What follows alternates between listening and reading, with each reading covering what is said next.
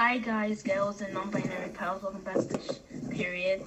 And today we're going to be talking about how women dress. Mostly in Dominican Republic, wearing a crop top or shorts or having a piercing in your tongue or in your belly button is called being a whore. But in real life, you could be like that and you could be the most innocent girl because it's your choice what you want to wear. I could wear a jeans and a crop top and I could be a whore, or I could wear a short and a crop top and I could be the most innocent girl ever. I could literally be wearing a tight little dress, and guys still have to respect the fact that I have a body and I have a leg. My mom be like, "Miga, tu tá tão fraca," and that means, oh, you're so skinny, you should eat more, you should do that. And I don't think parents should be doing that. They should be helping their kids and supporting them instead of throwing shade at them. You judging somebody for what they wear leads them to feel bad about themselves and how they should dress. You say a comment and now that person might be looking at what they eat, looking at what they dress, looking at what they do. And it's not only women, it's everyone.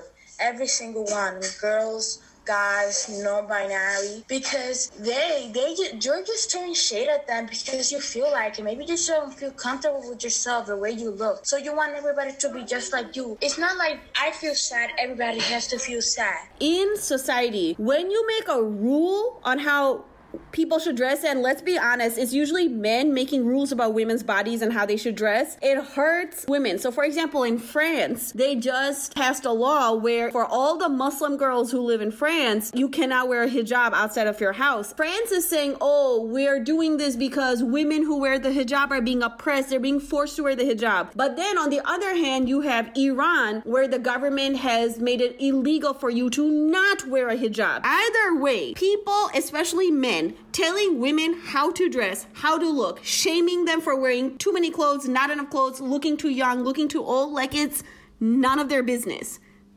None of their business. Literally none of their business. My mom, she bought a crop top for her, and people were saying, "Oh my God, you shouldn't be wearing that. That's for teenagers. You're too old to be wearing that. Oh, your belly's gonna show, and you need to lose weight, so you can't wear a crop top. You can't do that." And I was just looking at them like, "What is you talking about? She could wear whatever she wants. She's a grown woman." But she. Also, Annalie, I wonder how many of these people who say, oh, your mom shouldn't wear a crop top, then go on Instagram and look at women wearing crop tops and bikinis and like their pictures or say, oh, she's so hot, blah, blah, blah. But when somebody else wears it, they're like, oh, you can't wear it because your body doesn't fit what I think is attractive. Overweight women wearing crop tops, they should be able to wear crop tops too. It's not just skinny girls that should be allowed to wear it. That's not what you like to wear doesn't depend on your body. If you have a different type of body, you could still wear whatever you want. Just Melky's last comment. Also, it's not only on young women or on teenagers, it's also on grown women. I've seen women that are in their 30s that are scared to wear clothes that have little strings and stuff like that are kind of revealing. They show that they're comfortable with the body. People shame them. You're too old to wear this. You're too old to wear that. Yep.